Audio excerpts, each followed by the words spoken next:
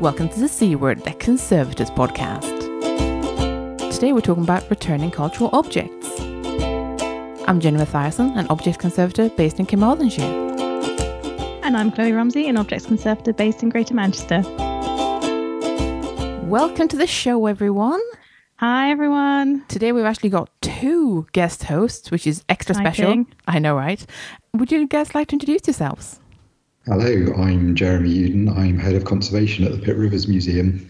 I'm Marina De Alacan. I'm Curator and Joint Head of Collections at the Pitt Rivers Museum. Welcome, both of you. This is very strange because we're all at distance, which is very unusual for us, but COVID times. Yes, indeed. However, the wonders of technology has brought us all together, so there is that. It's beautiful. So today we're talking about returning cultural objects, and I say that because I remember I had a flashback to when I was standing in my old workplace, and I was talking about repatriation, and someone else said restitution, and I started having a crisis about which one it was. And like there are definitions for this, but I just thought, well, we're talking about returning cultural objects, which is kind of the core of the episode. But I just thought for anyone else who's having a similar kind of cold sweat of, am I 5 million years old? Have I missed an update? Have I missed a software update? Is there something I should be knowing? Then the definition that the Collections Trust has is restitution is the process by which cultural objects are returned to an individual or community, and repatriation is the process by which cultural objects are returned to a nation or state at the request of a government. And then I'm sure there's like a spectrum here of like all sorts of wonderful words that we use for returning cultural objects. But just as a slight grounding, that's what that is. I just really look forward to kind of unboxing this topic because it's very topical. So I was looking at the articles for this and reminding myself when we were seeing so much kind of public press about it. And all of the articles pretty much that I found were written at the back end of 2019. And one in particular used the phrase that made me sort of smile wistfully. It's an international conversation with no sign of stopping. And this was in December 2019. And I just think, oh, they had no idea that something would get in the way so completely.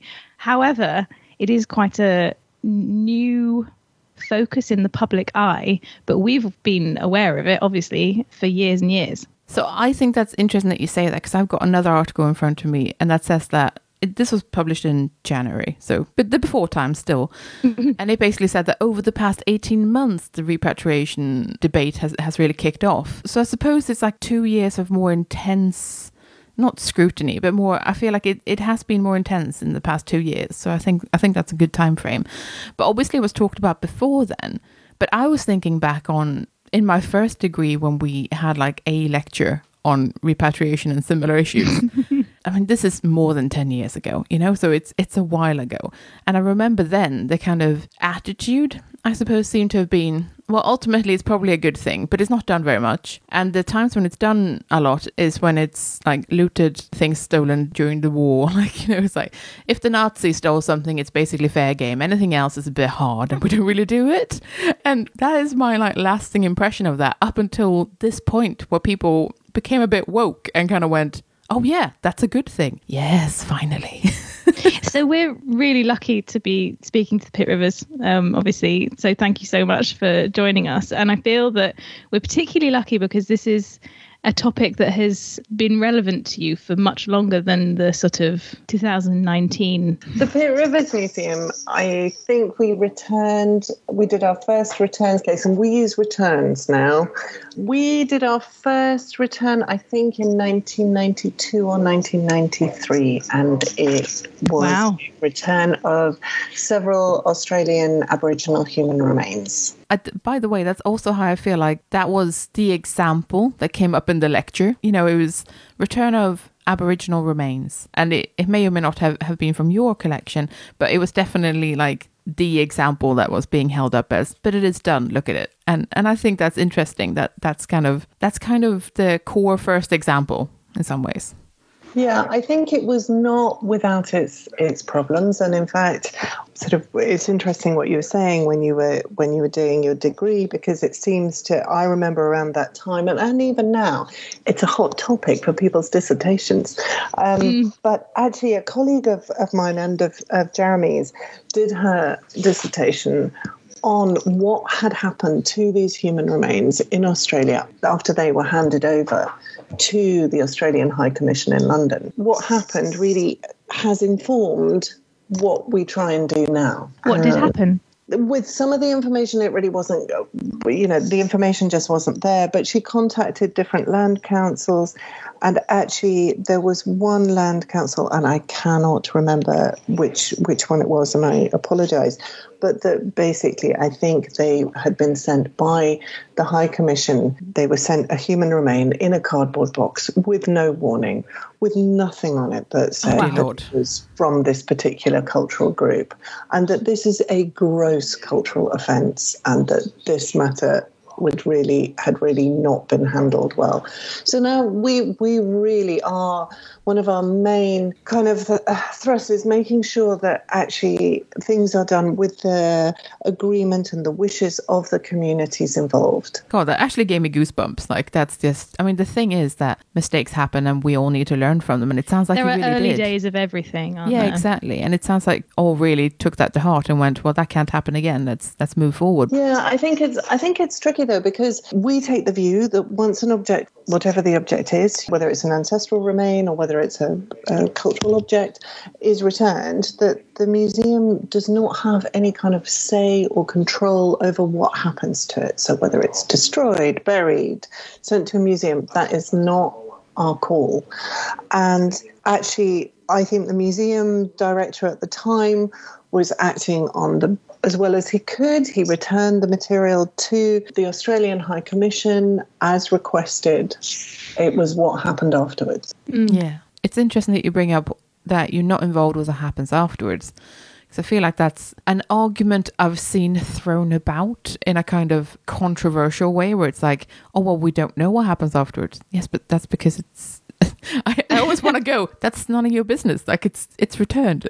I mean, I think it gives a lot of people, the heebie-jeebies. It's the fact that you are essentially saying it's not ours anymore. We really don't have the right to comment.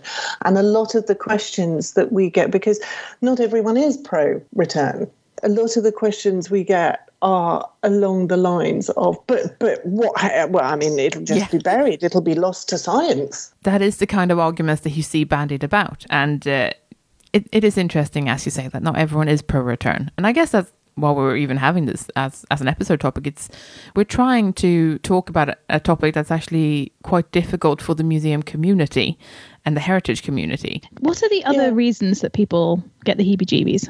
Do we have a sort of collection of attitudes that we've come across, do you think? So I think there is a huge group of people who think the floodgates will open. There'll be nothing. Floodgates is a phrase that I wrote down, actually. Is it the floodgates? No, there's nothing left. You might as well just be holding a rummage sale and invite everyone along. Oh yeah, that's what happens, isn't it?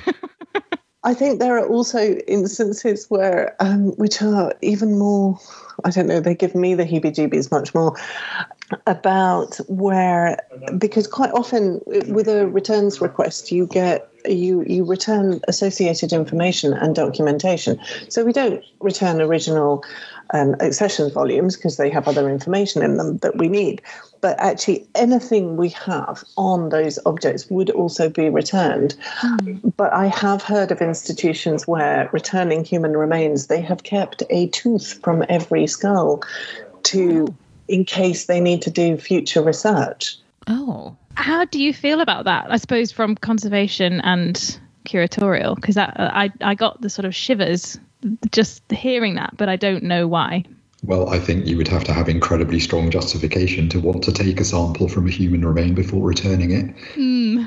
I'm not entirely sure what that justification would be, to be honest. Yeah, I agree. We wouldn't do any testing or sampling of human remains without community consultation anyway. And okay. it would be very unlikely that a community... That's not just human remains, is it?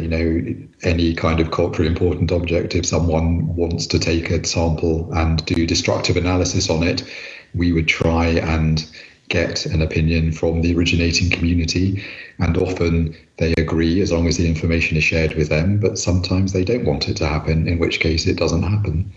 Yeah. That's good that you have those relationships. That's really good. Yeah. I'm going to say that there are situations actually where that potentially could help enormously. So we have been working with an osteologist to look at our human remains to potentially identify where some material comes from in the world. And there are some, because of the haziness of museum documentations, we do have some human remains where it says, question mark Australia, question mark North America. Yeah. Now, we have gone back to communities who we are working with and said, what do we do about this? The only way that we could probably, would be to do some further sampling or something. And they've been very much, no, we'll just exclude that from any request list. Oh, interesting. Okay. I've not been directly involved in returning any kind of object, but I certainly had the kind of discussions when there was world cultures materials involved. And again, because of the hastiness of museum documentation, as you say, it can be difficult to know anything for sure. And sometimes it's a case of, well, obviously it's not human remains, it's cultural objects, but it can be hard to ascertain whether something is kind of tourist tat, but Victorian, and it was sold to rich foreigners who had more money than sense, or whether something is truly a cultural object that should never have left that place, for example. I suppose my comment on that is it's not up to us to decide what a culturally important object is. It's up to the originating community. Yeah. It's not up to us to make that decision or to have an opinion about it, really. No, that's true. It's a really, really good point. And I suppose then it becomes a thing of relationship building where you need to start having those conversations with people and trying to find out who those source communities are. I mean, I think there's also the issue that a lot of people think of cultural objects as very much a celebration of Indigenous relationships rather than as markers of any kind of colonial oppression or past wrongs. And I think a lot sort of hangs on. Museums are friendly places. They're family friendly. We talk a lot about family friendly and having a nice coffee shop and a trail. And I don't think we like to think of them as places that, are involved in the subjugation of Indigenous peoples. Yeah. Quite a lot of the objects that, we might feel comfortable with by saying, oh, that was bought, so it was a legitimate trade, when the descendants of those people who sold those objects know that they're in the museum and say, well, they were sold illegally, or that was a result of an unequal relationship of power and they were coerced into selling.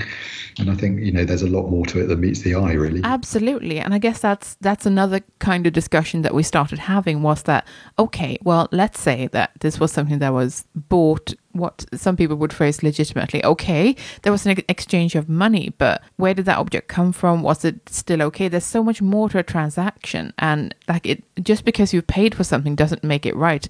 But I think also you have to look at, this is where provenance research is so important, but you also have to look at things like, whether it was at a time of drought.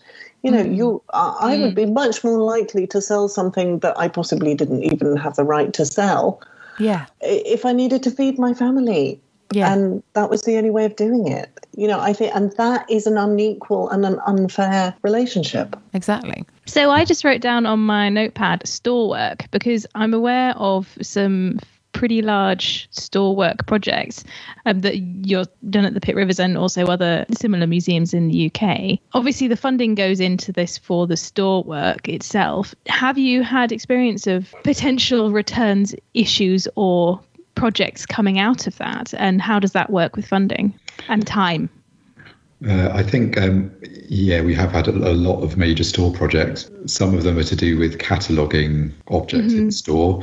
We're now starting to find that some people who are potential funders are more interested in us working with originating communities to describe objects than just to fund a storage or cataloguing project. So, we are kind of piloting new ways of working, really, where we can actually, say to an originating community, what's the important thing for you for us to document about this object?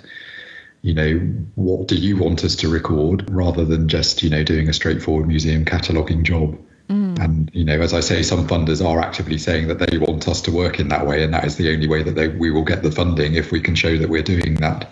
Oh, wow. We are also looking much more towards cultural kind of custodianship in that. So sort of talking to communities about how they would like material to be stored, what kind of access we give to material if somebody's doing a research project or wants to do a research project in this on a particular set of objects, that they perhaps could contact the community first to get community approval. So what would you say would be your advice then to smaller museums who are looking at their collections thinking we may have an issue here, but they are, a staff of 2? I think for me, it would be to do an audit of your human remains. But I would say also, start. Yeah. At some point, you've got to make a start, even if it's just an hour a week. I mean, we were in the position before we got funding from the university where, we were trying to get through our store by working 1 day a week, a team of 2 or 3 of us.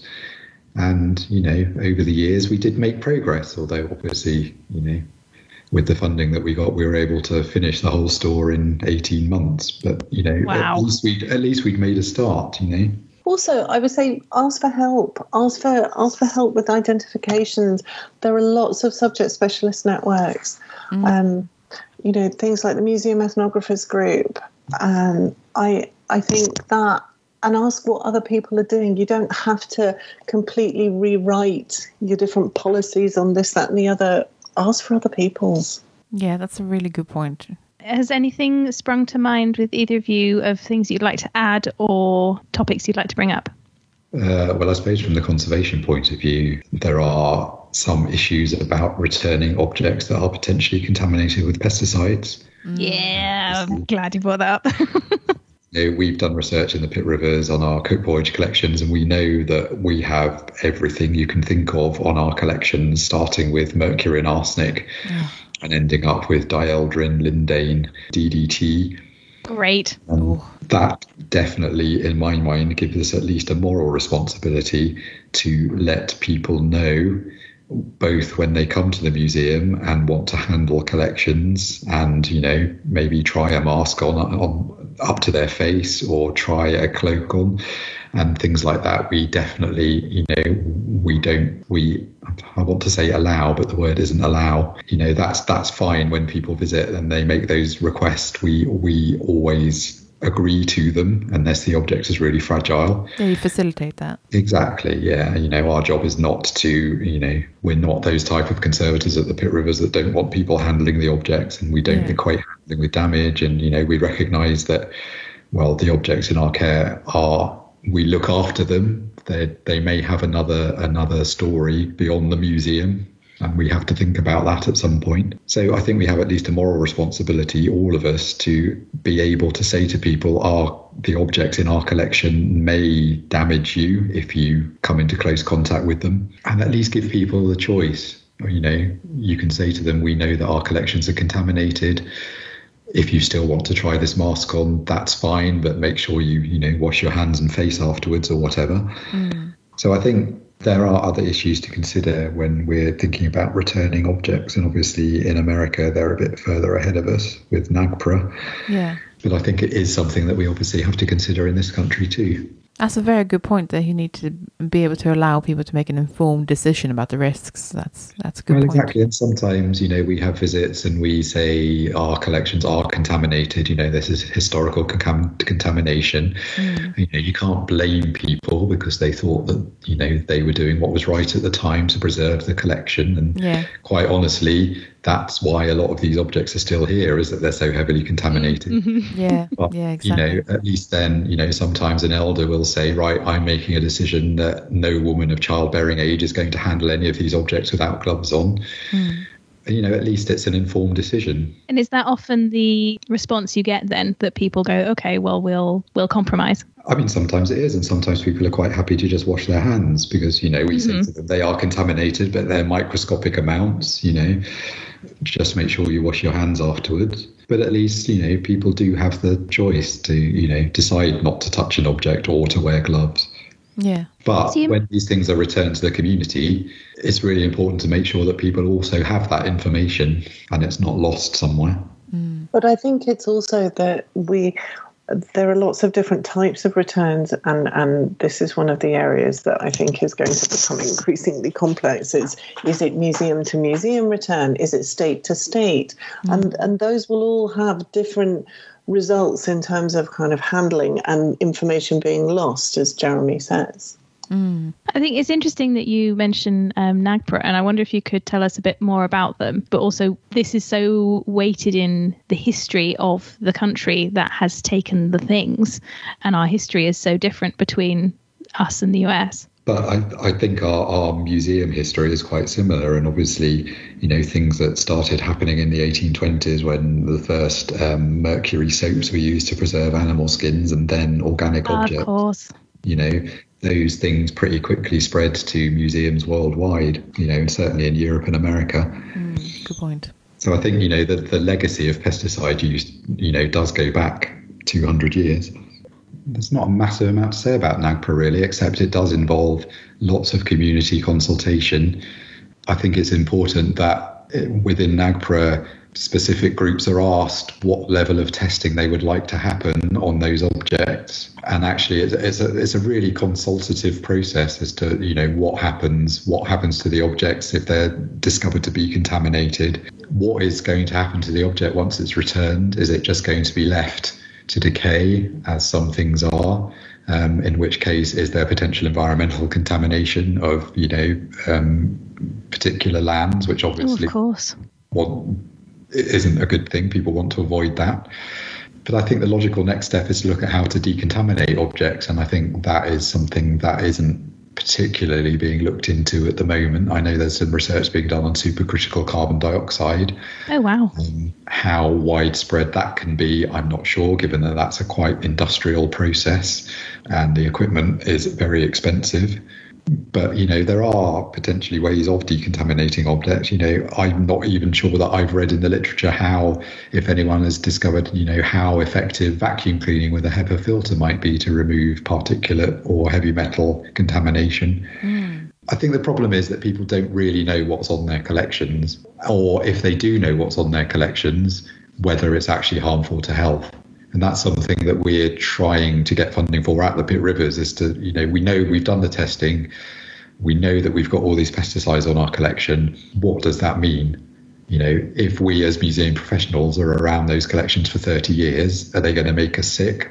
Or are we actually going to be fine because the amounts are so minuscule? So, I think it's potentially a bit of an issue, but it'd be really nice to find out how much of an issue and whether it is actually damaging both to people who may use those objects once they've been returned and to us who work with those objects every day. And for anyone who has not heard of NAGPRA, it's the Native American Graves Protection and Repatriation Act of 1990. Indeed. That, if we're talking about repatriation is starting in the 90s, might have been one of the real big movements towards this. I think for us at the Pitt Rivers, the impact of NAGPRA is that there is a network of people we can contact who we know have a repatriation remit. So it means that when we start looking at our North American collections, that we can contact NAGPRA officers. I think there is an existing claim that is through a NAGPRA office, but it's also, I think it's slightly confusing because some communities, particularly North American communities, expect NAGPRA to be a global thing, and it's not. There's no legal obligation in the UK. Yeah, so there are kind of pocket dimensions out there of, good work being done, but it doesn't necessarily have much international clout, I suppose. But, at least if you're talking to people who know their stuff and who work with this sort of stuff a lot, at least you've got to start having the dialogues, right? Even if you might then find that there's no funding pots for you to be able to facilitate a visit or send something off, at least you can start by talking to people. And I think that's good because there's an enormous amount of, know-how out there. It's also the case that we recently, the museum took the decision to remove the human remains from display. Yeah. And that was I read that. Widely publicised. But along with the, how can you possibly do this? It's a floodgate. There people also reached out to us about areas of the collection that they could help, with us contacting originating communities and setting up delegations. So actually, there has been a huge positive effect of that. Oh, that's fantastic. I'm just really glad to hear that there are people who have been positive and supportive. That's really, really good. Yeah, it's great to hear as well that your sort of fame as a museum, I suppose, has allowed you to act as a kind of a beacon, I suppose, for other projects like this and to kind of be the advertisers of, look, we can do it right. That's really good. It kind of gives other people hope, I think. Exactly, yeah. So obviously everything we've been talking about so far has been quite a lot of either institutional led or cultural group led. Mm-hmm. But there's been a lot when we were looking at when we were hearing about this in the news, there's been a lot of stories of campaign groups and sort of pressure put onto museums from outside either of the two sides. And not just museums, like there was student organizations at universities, that sort of thing as well. Because I think that's what led to was it the University of Cambridge who was going to return the bronze cockerel? Yeah. And I do believe that was like student led, for example, that there was a lot of protests and stuff. And 2020 has certainly been a very significant year for, let's say, social unrest and people being fed up with injustice. And there's been a lot of social awareness in social justice kind of sense. Definitely been a year of campaigns and stuff like that as well. So it's been fascinating to watch, and I think that is another thing that's just driving these sorts of changes, and that museums are kind of going, oh, hang on, we probably have to deal with this. The important thing is just to be open and open to conversation and discussion, saying, come in, let's talk about this. Let's get this on the table. Let's see what works for people. I mean, I personally feel very much a responsibility to the objects whilst they are in my kind of stewardship. So I am looking after them kind of for the communities. It's sort of how I feel about it personally. So for me, it's probably more to do with originating communities and local diaspora groups. But I don't know how Jeremy feels, but I think an awful lot is being willing to have the conversations and not being scared. Yeah, I agree. I mean, I think you've got to be open to the conversation, and our director certainly addressed the Black Lives Matters protest in Oxford when there was a demonstration outside the museum, and she talked to the group about what the museum was doing in terms of, returns and decolonisation. So, yeah, I think it is really important to have, I hate the term, difficult conversations. At the end of the day, they're just conversations. There might be topics that you feel a bit uncomfortable with, but, they are just conversations. And at least if you're talking to somebody, then, there is a dialogue and you're sharing ideas and information. I like that you used the word stewardship, because I feel like kind of repatriation discussions tend to use the word ownership a lot, as museums that own things, rather than phrasing it as stewardship. And I think that's a really important difference in how you think about the objects that are in your care. I think all of us are really clear at the Pitt Rivers that we do, have a stewardship role over the collections. Objects also may not be in the collection in the future. Yeah. Our job is to look after them for the time that they're in Oxford and, make sure that they can be passed on if that's what's going to happen to them. Yeah. Also, the Pitt Rivers doesn't actually own them. They're owned by the University of Oxford on Good a very... well. Also, a lot are on loan. But I think we definitely feel, an originating community visit can be a potentially very uncomfortable and very emotional thing. And I think we, as staff at the museum, we feel that it's really important to acknowledge that, and there is an emotional burden on all of us, but that I think it's important to acknowledge that whilst you can feel someone's pain, you can feel for someone, you don't feel their pain or what they are feeling when they are encountering those objects. Yeah, it is incredibly emotional, and I think we've all been, moved to tears by people's responses to objects which sometimes they consider to be, the embodiment of their ancestors, or when they feel that connection between, an object and the people who made it. And it's just an incredibly emotional experience. And I think it's those kinds of experiences that, make us all realize the power that these objects have.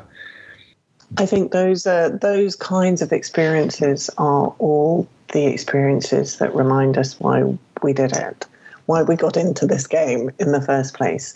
A few years ago, the museum repatriated several human remains to New Zealand, and we requested that the MOVE team staff were able to attend the repatriation ceremony.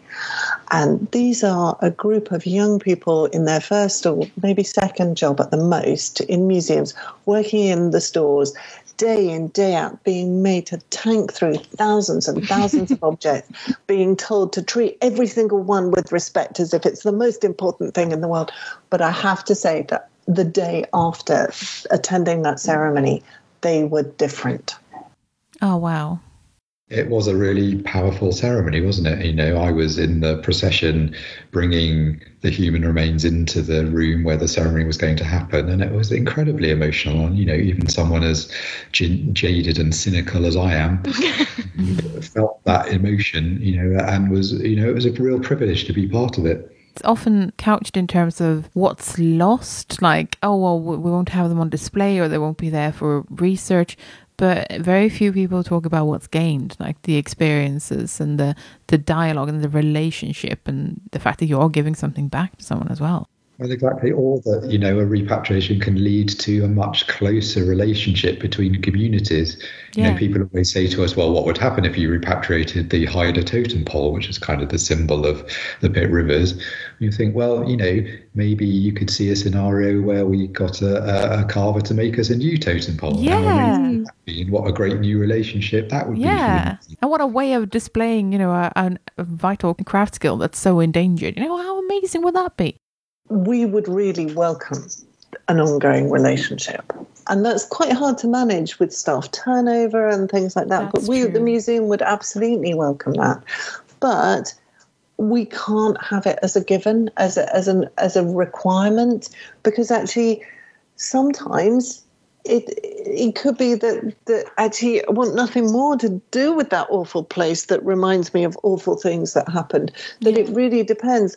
But one thing we have been talking about is possibly having something. If funding were no issue, I love the idea of possibly commissioning an Indigenous artist from the community that we're returning to create something in the museum that could represent almost the scar of the object.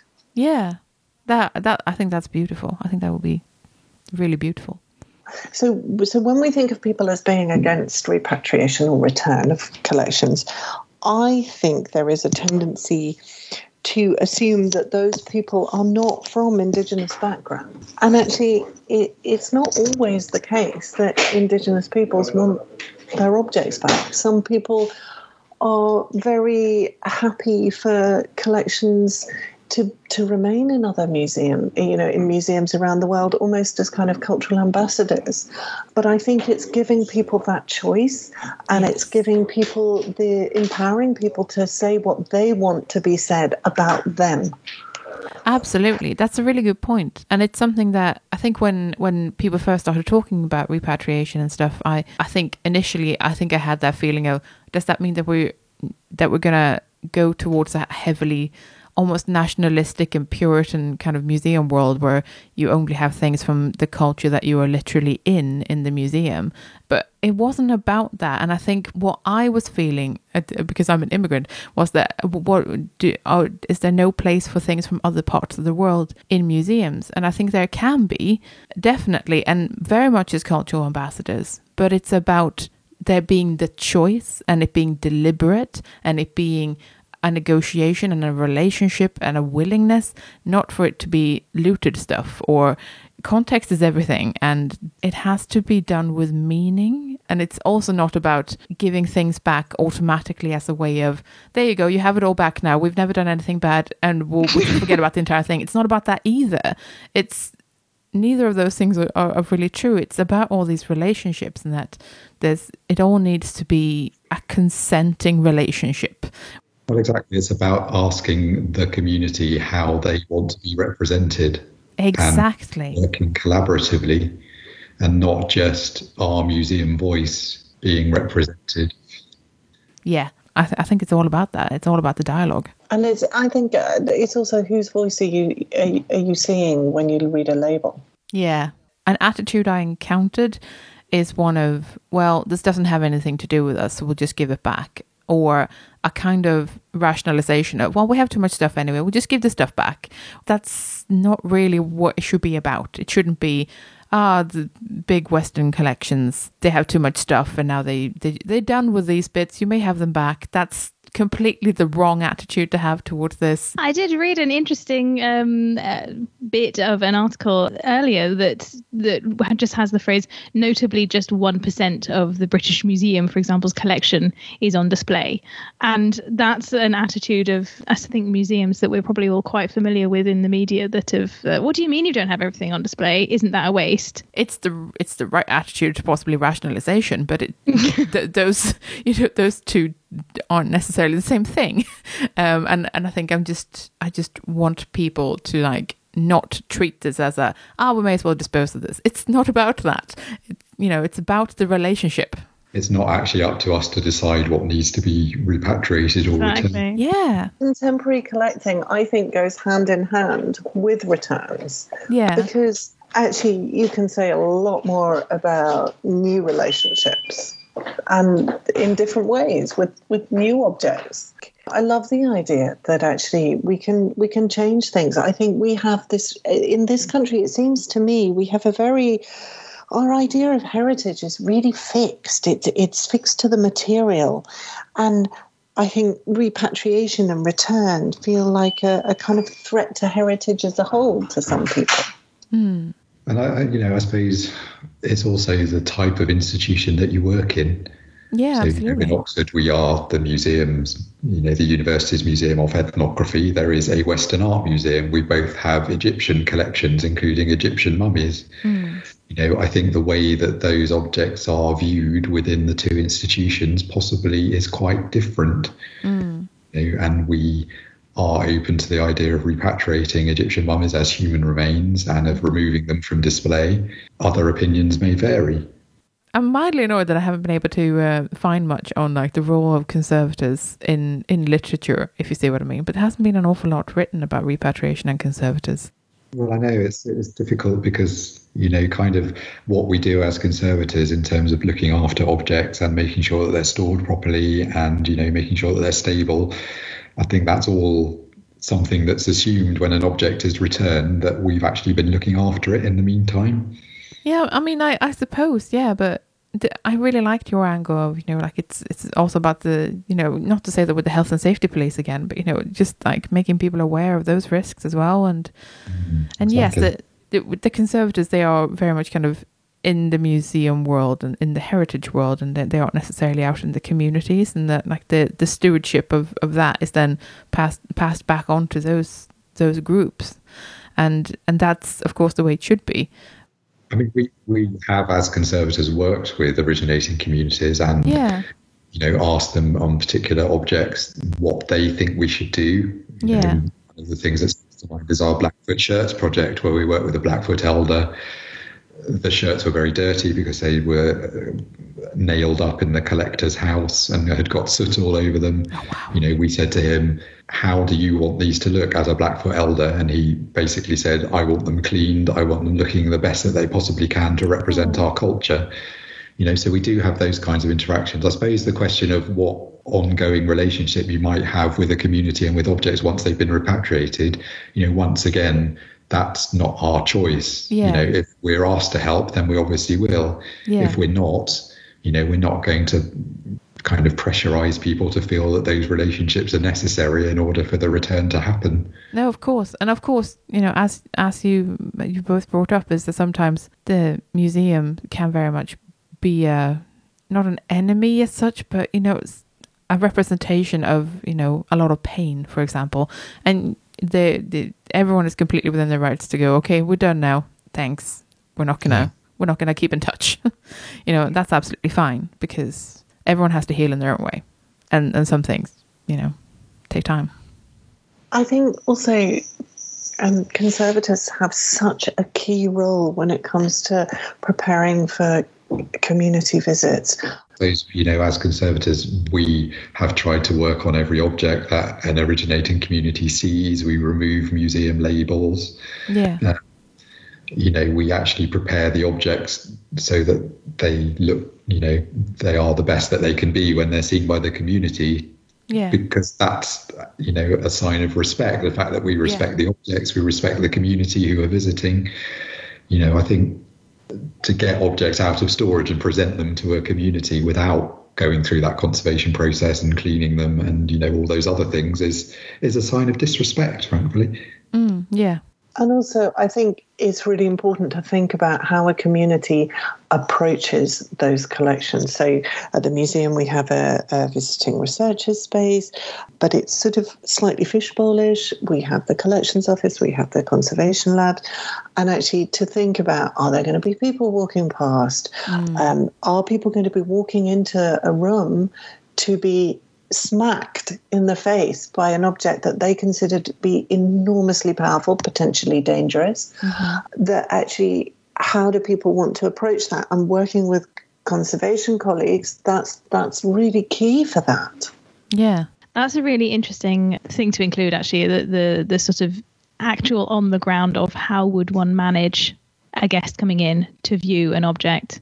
What would that look like? Because you wouldn't just bung it in a room and say, there you go, I'm going to stand here now staring at you.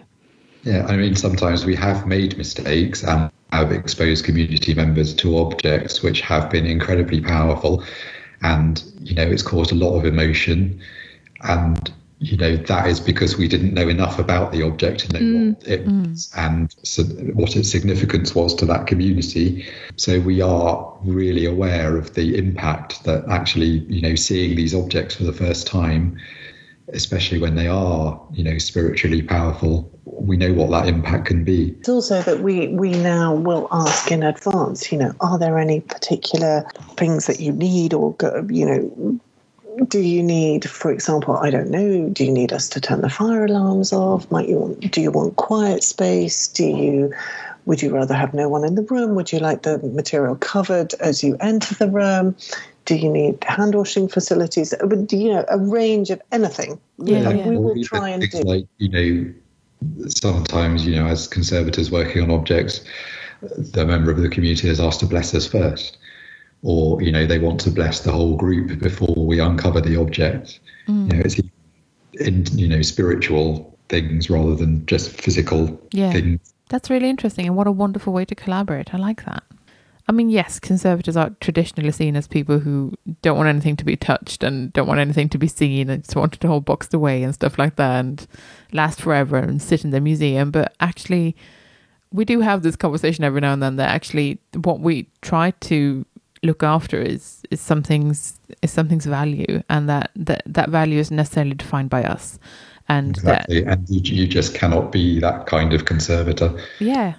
When someone requests that, they try a mask on or whatever, your role is to, say that yes, but it's covered in pesticides, so make sure you wash your face. It's not to say, no, I don't want you to do that in case you drop it. Or, we've had requests from communities to use museum objects in dance performances and in ceremonies. And our role is to facilitate that. It's not to say no. Yeah. It's to work out how we can make it happen. Thank you both so much for joining us today. It's been a really fascinating discussion. Thank you. Thank you for inviting us. Thank you for having us. So we've also got an interview that I feel like I did ages ago. It was back in May with Mark Finesse from the John Rylands Library. And we're talking a bit about his role as a conservator in a project to repatriate some objects as part of a recent repatriation project at Manchester Museum. Mm. So I'm here today with Mark Finesse, who's kindly agreed to talk to us about a project he's been involved in the last couple of months. So Mark, would you like to introduce yourself and talk a bit about the project you were involved in? Yeah, sure. Hi, I'm Mark Finesse. I'm Senior Conservator and External Loans Coordinator at the University of Manchester Library. And towards the end of last year and early this year, I was involved with a project on behalf of Manchester University Museum, or Manchester Museum, to return 43 Aboriginal objects to Australia and to the nations and the peoples that they originally came from. That must have been a really interesting project. And was it one that you were borrowed for? Yeah, so the Manchester Museum and Manchester Library, University Library, are all part of the University of Manchester. And I was approached mostly because although I'm a conservator and I have hand skills, because I'm a man, the actual objects that were being repatriated were considered secret sacred man's business is the terminology that was being used. And as a step towards cultural sensitivity,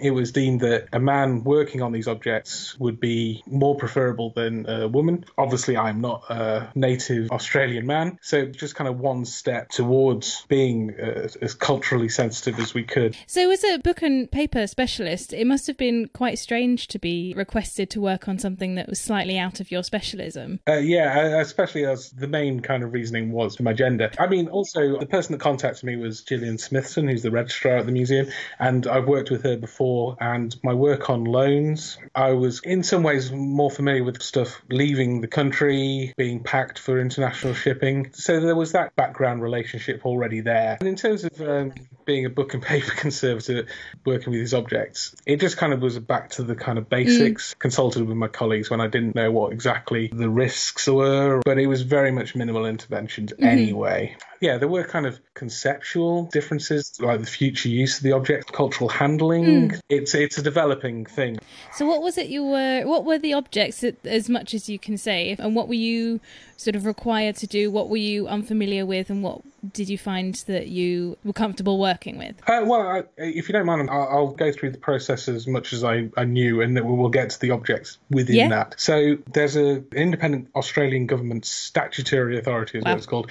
This group called IATSIS, Australian Institute of Aboriginal and Torres Strait Islander Studies. And they're an authority in engagement with the Indigenous peoples of Australia, a source of language and cultural revitalisation, and kind of ethical research and handling of culturally sensitive material. That's kind of what they do. And they started up a project called the Return of Cultural Heritage Project. As part of that project, they identified 200 or so institutions around the world that they identified as holding Aboriginal and Torres Strait Island cultural heritage collections. It is, and I think it accounted for about 95,000 plus objects. Yeah, wow.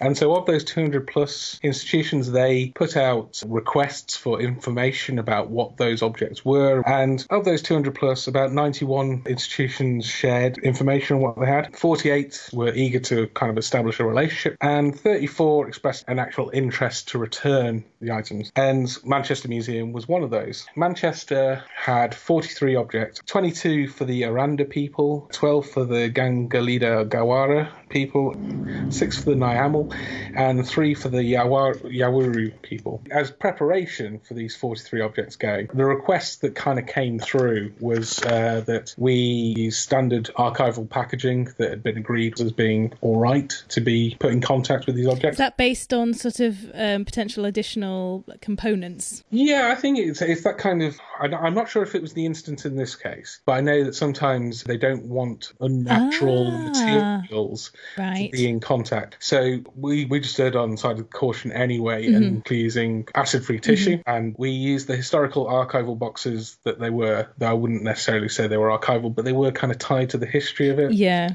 As I was saying before, these were objects that were deemed secret sacred man's business. Now, Not every part of that means that they were completely secret or you couldn't really talk about them. I generally tend not to because, for one, I don't want to put my foot in my mouth and say completely spurious things about what they are. So some of the objects that we returned were ceremonial dress adornment. Some were very sacred objects, and they were all kind of made out of wood, stone, combinations of like feathers, bone, teeth from animals, and human hair, and bone, I think. I did a little bit of research beforehand as soon as I was kind of asked about this, and the information I found, it's quite a lot of it was from the perspective of the colonial people that actually took these objects.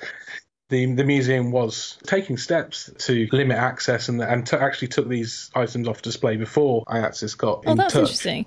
Over the years, while they've been in the Manchester collections, I think they'd passed between various institutions within and around Manchester. They'd acquired various labels, stickers, as they do, tags. And so a majority of it was just kind of going through and removing those tags, removing those labels. Some, luckily, were just kind of tied on with string. Some even directly written on with, like, correction fluid, like Tipp-Ex. Marker pen and ballpoint pen, I think, was one or two of them.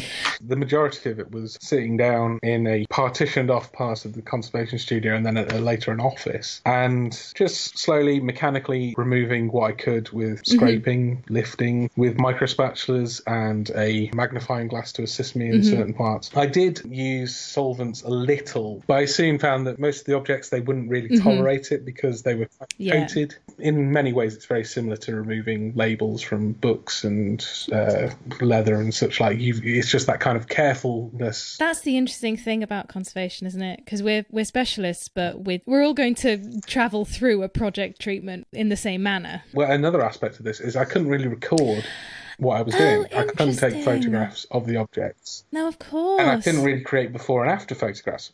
I could write down and record these descriptions, but the other aspect of this is it was an unconditional repatriation. In the future use of these objects, it's none of my business. That was the key aspect of this. They'd have no obligation to tell me, and that's fine. Were you able to sort of to step away and think, no, actually, this is their stuff, and I don't have to care? Basically, yes. The main thing is it kind of kicks into your, well, I don't know about you, but as a conservator, it kind of kicks into that, I'd just like to set it right again. I'd like to put it back where it was, which we have to subdue and go, no, that's an important part of its history. We need to keep that. And it allowed me to just kind of get on with it and just prepare those objects. The only thing I knew was that they had to take a flight around the world. So it was mostly just protecting them for that. That was the main thing. So the people from IATSIS, so it was Chris Simpson, who's the director of this Return to Cultural Heritage project, and the project research manager, Tamarind Amira. They both came over with representatives of the Gangalida Gawara Nation, because this process, as far as I understand, took about 2 years to all kind of come to fruition. Yeah. So I'll just mention a few people. Stephen Welsh, who's the Deputy Head of Collections and Curator of Living Cultures at the Museum in Manchester. Susan Martin, who I mentioned before, Curatorial Assistant for Human Cultures. Gillian Smithson, who's the Registrar. Jenny Discombe, Eric Narkis, both conservators there, and Sam Beath, who's the Collection Care Manager. And also Esme Ward, who's the Director of the Museum.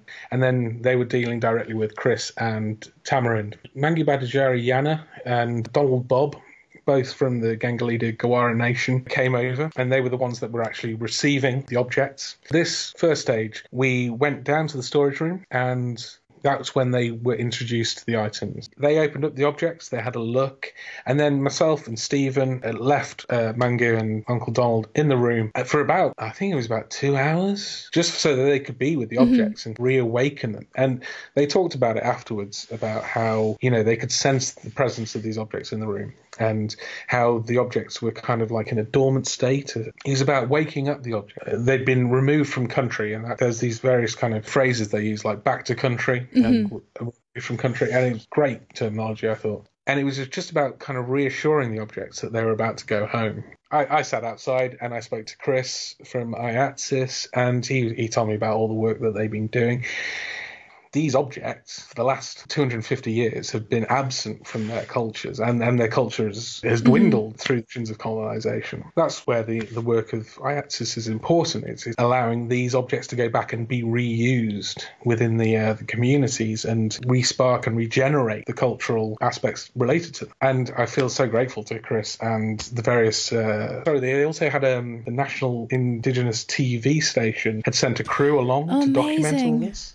They were so passionate about being involved in this project, and even though they may not necessarily be related to the Indigenous groups that were receiving objects back, it was a shared celebration that these items were coming back to country. People worry that what's going to be lost is the be-all and end-all, but the thing is, a lot of these collections just sat there and nobody actually necessarily understood. They've been removed from their context. It does rely obviously on the work of IATSIS for people to look at these objects, recognise them, and then piece together where they came from, and then marry them up with the people that maybe don't exist anymore, or that exist in that region and may know something about it. But with that interaction and that level of cooperation, you learn more about what is in the collections, and you realise what it means to go back to the people that should have it. The phrase that kind of got repeated was, we gain more than we lose. So it sounds like you had a really amazing experience. Yeah, I mean, I'd also say it was a breath of fresh air, really. I've always been working on this one specialism and this one generalised notion of conservation. To step out of that and apply basic principles to something else was a real good experience and very interesting. Did you learn anything about the process of repatriation that you feel would be useful for others to know?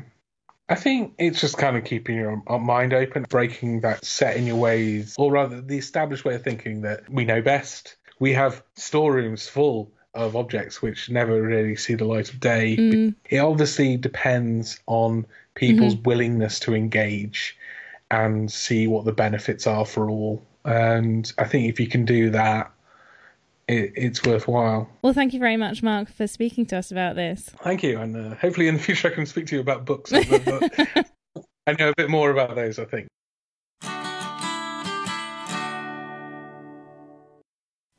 And we were also contacted, and I love this. I absolutely love this about our listeners and our fans. We were contacted by Daniel, and he actually suggested repatriation as a topic when we'd already scheduled it in our last season because COVID got in the way, basically. Did, And obviously I jumped at this and said, yes, we are in the process of trying to get one of these out. Please talk to us. So I've done an interview with him talking about his master's dissertation at Melbourne University about the conservation argument towards repatriation.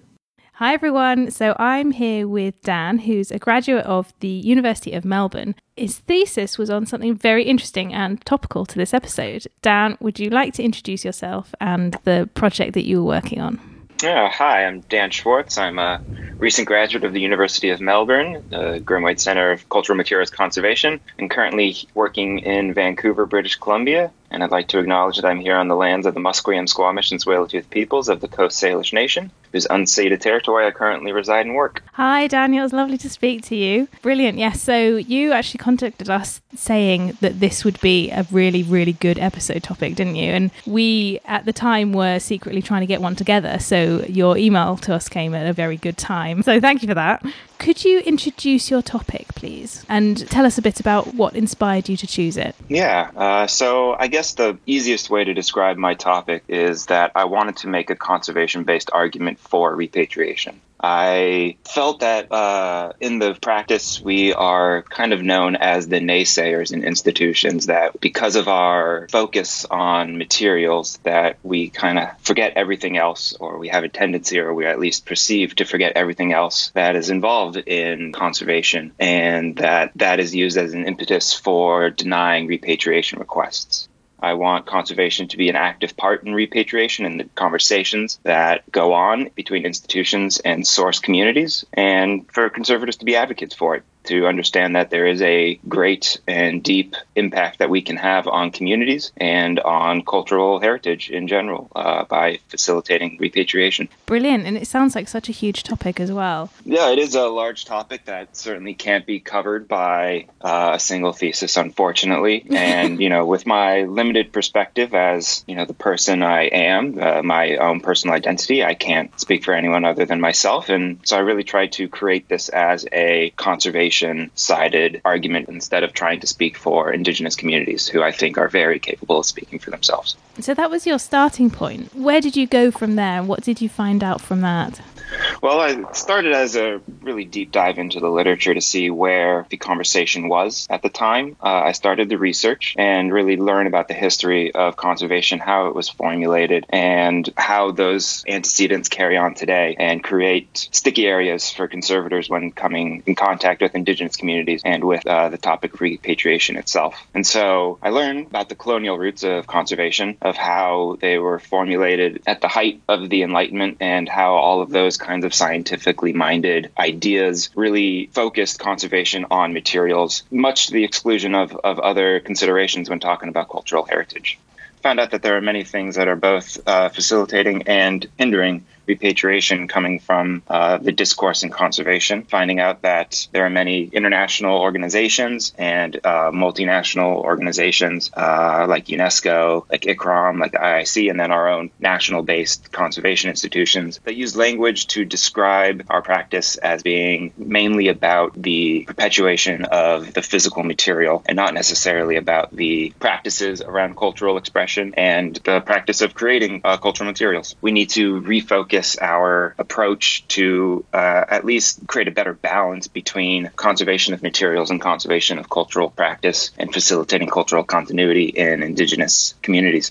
How do you see your work fitting in with the modern day museum practice? Because obviously this is a goal that we should all share in museums, to have less colonial, more modern, more up-to-date attitude to this sort of work. How do you see this fitting in with that? Well, it's really, I guess, attitudinal in nature. The argument I'm trying to make is just to come at it from the understanding is that we need to be weighing the benefits of our own institutions in holding on to materials collected in colonial context and what we want to do to decolonize our institutions, to decolonize our professions and ourselves and our own lives by opening up those collections to repatriation requests, to not be the naysayers, to be the ones who are actually saying, yes, this is a good thing, not necessarily for the condition of the physical material, but for the condition of the communities that are making these requests. Understanding that they're part of something living, something that is dynamic and not static, and something that can be reinterpreted and reimagined inside these originating communities where they're very much potentially stifled in our Western colonial contexts. So, I think it's important to acknowledge is that progress is being made, is that, even since I was writing and researching my thesis, that places like ICOM are trying to create new definitions of museums to facilitate these more open and dynamic, I'll use that word again, institutions that are respectful and open to these kinds of controversial topics, but also signifying that they see that there has been a gap, that there has been a lack of an ethic to facilitate these kinds of discussions and interactions.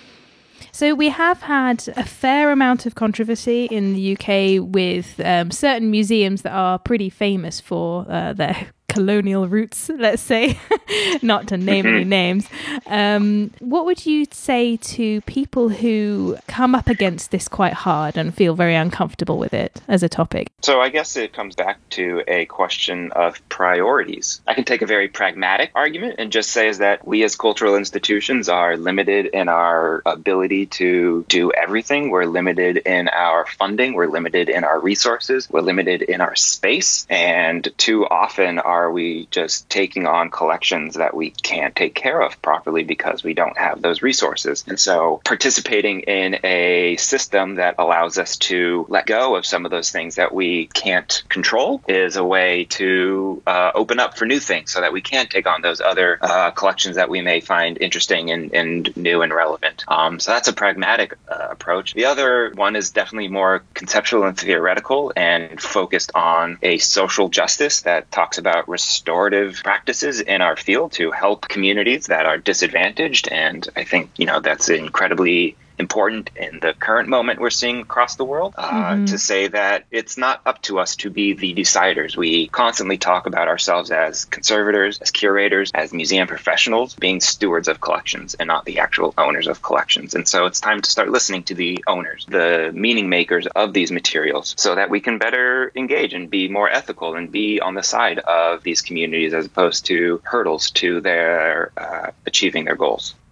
What are we here for, basically? Yeah. There's a great quote from a conservator in the UK, Dean Sully. He wrote a great compendium. He edited a great compendium on pretty much a decolonizing conservation approach. And one of his quotes is that repatriation claims often expose the internal contradictions of the heritage industry as they present the potential loss of raw materials for heritage scholarship and professional practice, which is kind of, I think, seen as the antithesis of what we do, is that we don't want to lose things. And that's inherently a valiant and productive relationship we have to materials, is that we don't want them to be lost. But it's also built upon an idea that we can only keep things if we have them in our own contexts, inside the conservation system. If we have them inside a museum system or a heritage system based upon a Western colonial Enlightenment-based idea of understanding things. And it's time to privilege and prioritize different ways of knowing and different ways of understanding and different ways of preserving.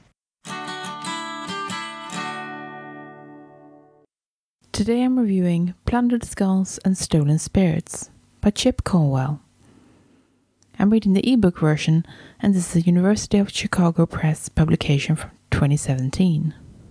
I don't know what I expected of this book, but I'm hooked from the very beginning. The writing is compelling and personal, so this isn't a dry or impersonal piece of literature. It'll leave you moved. I'm actually going to read you an abridged version of the introduction to set the scene. The narrow storage room at the Denver Museum of Nature and Science is lined with steel cabinets stuffed with Indian skulls and the skeletal fragments of legs and ribs and hands. Each bone is labeled like a library book with a tracking number, wrapped in a coarse white muslin and packed in a cardboard box. Many times, native visitors have come here to speak with the dead, praying to their ancestors through songs and drumming, filling the room with the silk curls of burning sweet grass, and offering to the spirits. But most days the room is silent and dark. The skeletons linger in a kind of purgatory, waiting for repatriation. Over the last 25 years, this room has slowly become vacant, the cabinets emptying shelf by shelf, like a cemetery in reverse. The bones have been going home. Only 2 employees at the Denver Museum have keys to the room. I am one of them. This summer day I entered the room to send 26 people back to their graves. With 2 museum colleagues, I carried the bones from the storage room to a larger one nearby, concealed behind the Denver Museum's exhibit of Native American cultures. We begin unpacking them. The work proceeds methodically, purposefully, surgeons transplanting organs in the hushed gallery of an operating theatre. One co-worker notes the museum tracking numbers for each set of human remains. Another hands me the bones. I wrap them in a traditional blanket, decorated with geometric shapes in hues of reds and blues, and soft as feather down. 3 Native Americans stand by, scrutinizing the macabre task unfolding before them. After all of the pine coffers are filled, one of the white-haired elders steps forward. He's dressed like a cowboy, but has the bearing of a high priest, full of quiet dignity. While chanting a muted prayer, he brushes the bones with a thick bundle of sage. He asks me to fasten the lids in place. The ancestral spirits have been stirred. He could become very sick. The elder says he's worried that we museum people, we non-Indians, have also endangered ourselves. I let him bless me with a fan of lustrous eagle feathers, which he graces across my face and the outline of my body. I want to prove I respect this medicine man, but his beliefs are not mine. I do not fear bones. I am an anthropologist and a museum curator, trained to balance curiosity about religion with science's cold view that human remains are only devices for decoding history. For me, bones are no different from shards of pottery to be pieced back into beautiful vases. But I know for these Native American traditionalists, the bones in the boxes are pulsating with power. For them, the dead are not really dead at all. The museum's collection has interrupted the natural order of the world, threatening the health of the living and the spiritual journeys of the ancestors. My museum has unleashed a chaos that only might be contained if the remains are returned to the earth. For them, repatriation is a religious duty, not a political victory. Although these Native Americans did not ask for their ancestors to be excavated, they have accepted the burden of reburial to become my museum's reluctant undertakers. The book is divided into several sections. The first is named Resistance, and in it we get to know the seedy underbelly of collecting. We meet various collectors, examine the Euro-American ideals that led to some really spectacular colonial hoarding, and explore the origins of the Denver Museum's collection. We get to know the long and hard history of Native American repatriation requests in the US, and how museums often treated any requests as a crisis. In the second part, called Regret, we read about the massacres, the intense emotions human remains can bring out in us, and the beginning of NAGPRA. We hear about the opposition and the lobbying, and I'll freely admit that this section made me weep. It's an intensely emotional read because it's inhuman in many ways. In it, reburial is compared to book burning, not by the author, of course, but by people who opposed the repatriation laws in America, and it's astonishing to think about. The third section of the book is called Reluctance, and in it we unpack beliefs around ownership, whether selling something under duress is legitimate, and the unfortunate belief amongst museums that there's such a thing as no take-backsies. I like this chapter because it deals with a lot of the difficulties that museums need to reckon with. How did we acquire the things that we have? Is it okay because someone sold something to us when they were desperate? Or is it actually our responsibility to look at the ways we acquired things and decide that actually we need to be better than that? It's definitely a section that poses some really worthwhile questions, and ones that we've definitely discussed in this episode already. The fourth and final section of the book is called Respect, and in it the author ties together their own experiences and the stories of people who have fought for repatriation and who have fought for NAGPRA to become a real thing. And it's a section of the book that has an air of mixed resignation and hope. And it's intensely emotional, just like the whole book is. It leaves you moved, and I would recommend it to any museum professional and probably any American. I'm surprised by how much I enjoyed this book. Enjoyed is perhaps the wrong word, because it was a really raw read, and it's one that should leave you with a lot of emotions and thoughts. It's extremely well written. I really enjoyed it. By its very nature, it is of course a book steeped in North American history, but it throws tendrils into adjacent European museums as well. If you fancy giving it a go, it's available from the University of Chicago Press for between $19 and $30. It's also available on Amazon in the UK for anywhere between £13 and £20. The book has 360 pages, and it's filled with emotions, and I hope you take the time to read it. Thanks for listening.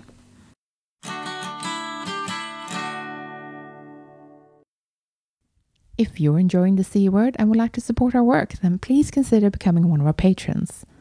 For as little as $1 per month, you can help us keep our episodes online and more of them coming. Patreon helps us meet our regular costs for the show, and also to plan ahead so we know roughly how much of a monthly budget we've got. That's super helpful when you're trying to do something special like buy a better microphone or save up to go to a special event. Your support also helps keep us free of advertisement. In return, our supporters get access to our archive of extended episodes, which you can only access on our Patreon page. Yeah, for that $1 a month, you get a little extra audio enjoyment. We've crunched the numbers, and it's about 10% extra content on a regular basis. Well, that's not bad for less than a cup of coffee, eh? If supporting us sounds like something you'd like to do, then head over to patreon.com/thecword and join our bunch of absolute champions.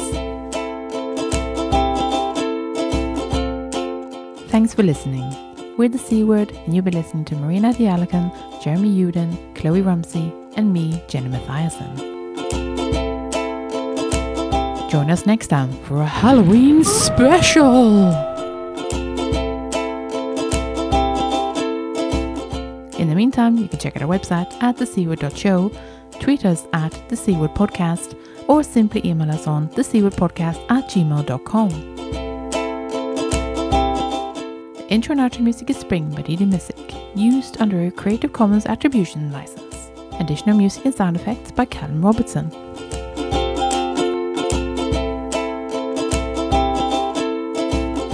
This has been a Wooden Dice production.